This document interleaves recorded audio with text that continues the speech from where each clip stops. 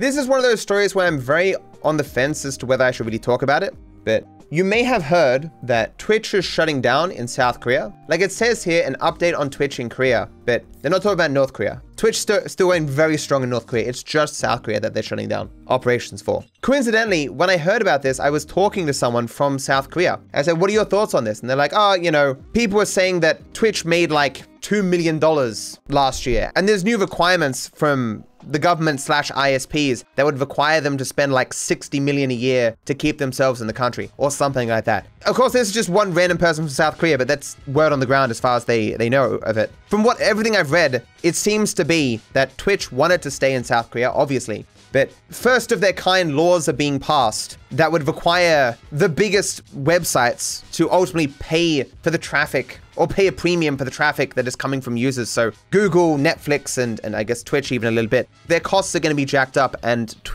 live streaming being particularly data intensive and particularly expensive to begin with, they just can't afford to keep the market there. And of course, that really sucks for all the people who've built their careers on Twitch. That's it. Twitch is ending support for all streaming in South Korea effective February 27, 2024. In a letter to Korean streamers, Dan Clancy says, we will work to help Twitch streamers in Korea move their communities to alternate live streaming services. So this is like the announcement from Dan Clancy, the CEO, and you can see here, all the people typing here from South Korea, being like, what the hell, son? My career. The network fee fiasco that could cripple South Korea's internet. Proposed law would penalize popular content providers and discourage investment while abandoning net neutrality. I say there's only so educated I can be about this, reading a handful of articles, but it doesn't seem like a good thing. I don't just mean that in how it's affecting Twitch. I mean, I don't know how it would be good for South Korea. And the ripple effects of this, like South Korea is so big for esports. And if that whole esports scene is no longer going to be shown to the rest of the world effectively, like what impact's that going to have? South Korea, they do have Kick. If Twitch can't afford to stay in South Korea, neither can Kick. I mean, they use the exact same system. I mean, it could be the case that Kick is so desperate to have any little one-up on Twitch that they'll just eat the cost that are potentially going up 10 times or whatever. But it's obviously not going to be cost effective for Kick in the long term, or even in the short term, in the same way it isn't for Twitch. But it's obviously not just affecting Twitch, because Google and Netflix have both obviously tried to fight this themselves. It's interesting to see here, according to South Korea's technology ministry, Google, Netflix, and Facebook accounted for 27%, 7%, and 3.5% of all data used in South Korea in 2021. But like, does that really matter? Maybe they feel like these foreign entities are too strong over more domestic companies, and they're trying to give the domestic companies a leg up or something. Twitch's decision to suspend VOD services and kneecap video quality is an effort to avoid paying those rising network usage fees, which amounted to 37.8 billion in 2021 and may reach 68 million by the end of this year. But like, if Twitch has to bow out, you'd think that other entities would as well. There's a free kid TV, which is popular in South Korea. Yeah, I guess maybe that it'd be replaced by more domestic live streaming platforms.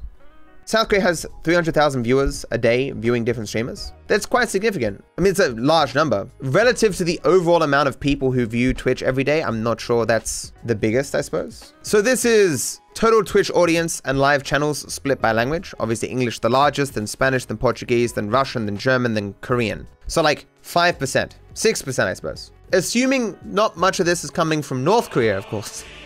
I'm sorry. Making jokes at this point is unwise. It's a serious situation, but that's a big chunk of the market. Like, you're just willing to lose 6% of your entire viewer base. I guess that just shows how significant these cost rises are. And maybe they just hope that enough people will, I know, like VPN to watch Twitch if they really want to keep supporting particular creators they watch. But obviously, any additional barriers to entry in terms of engaging with this material, in the short term, it'll obviously reduce it significantly. But in the long term, just less people will find Twitch from South Korea, and so that amount of people who watch it from South Korea will drop off more and more over time. Yeah, so it sucks. And it makes me realize, like, my entire career is built off YouTube and Twitch. These could all implode, hypothetically speaking, if a particular law was changed or these companies decided to go in a different direction. And then what would I do? Do I have enough presence to rebuild myself on TikTok or Instagram?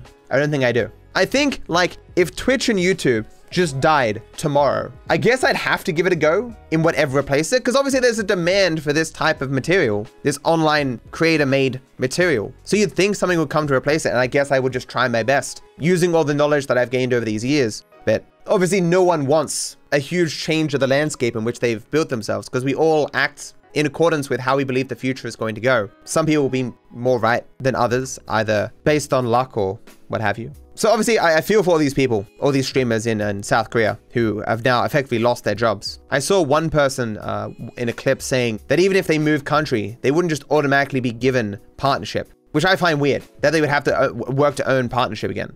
Like, you'd think that Twitch would just go like, hey, if you can demonstrate that you've moved country, we'll just go bang, bang and relocate your account on the back end to that region. Huh? I definitely remember reading that you keep your partner stats. That would be my assumption as well. Of course, when things like this happen, there's always some measure of uncertainty because it's never happened before, you know? Like, I'm sure Twitch wants to maintain as much value as they can from the people in South Korea. And of course, you know, the people who work at Twitch are also people, so we'll be trying their hardest to have this be as soft a blow for their streamers and viewers from that region. But obviously, there's only so much that can be done. It's just going to be devastating. Of course, it's not like Twitch didn't try to make things work in Korea. As it says here, we have spent significant effort working to reduce these costs so that we could find a way for the Twitch business to remain in Korea. First, we experimented with a peer-to-peer model for source quality. Then we adjusted source quality to a maximum of 720p. While we have lowered costs from these efforts, our network fees in Korea are still 10 times more expensive than in most other countries. Twitch has been operating in Korea at a significant loss, and unfortunately there is no pathway forward for our business to run more sustainably in that country. To all our global communities, we want to make it clear that this is a unique situation. Operating costs in Korea are significantly higher than they are in other countries, and we have been open about this challenge for some time. We will work to help Twitch streamers in Korea move their communities to alternate live streaming services in Korea. We are also reaching out to several of these services to help with the transition, and we'll communicate with impacted streamers as those discussions progress. I mean, I guess that's big of Twitch being willing to actually reach out to, well, former competitors to help out these streamers that they are somewhat abandoning. I mean, the nicer thing would have just been to continue to burn money and throw it into a pit, but what can you do?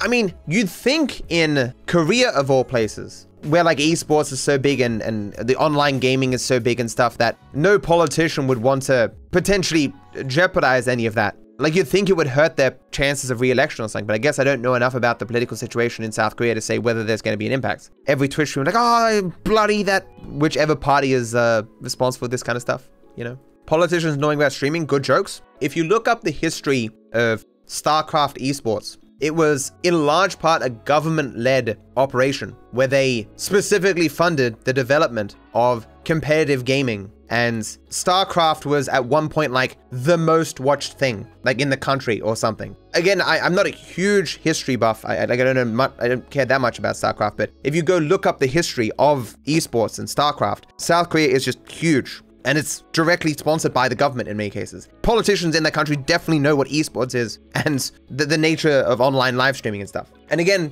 even given my limited understanding, it makes it weird for this to happen in South Korea of all places. I just wish I knew more. As I say, look into it more yourself. My take on it is obviously it's not good, which probably doesn't surprise you. Stop! Now that I have your attention, hit the like and subscribe button. Thank you. I wish you all the best.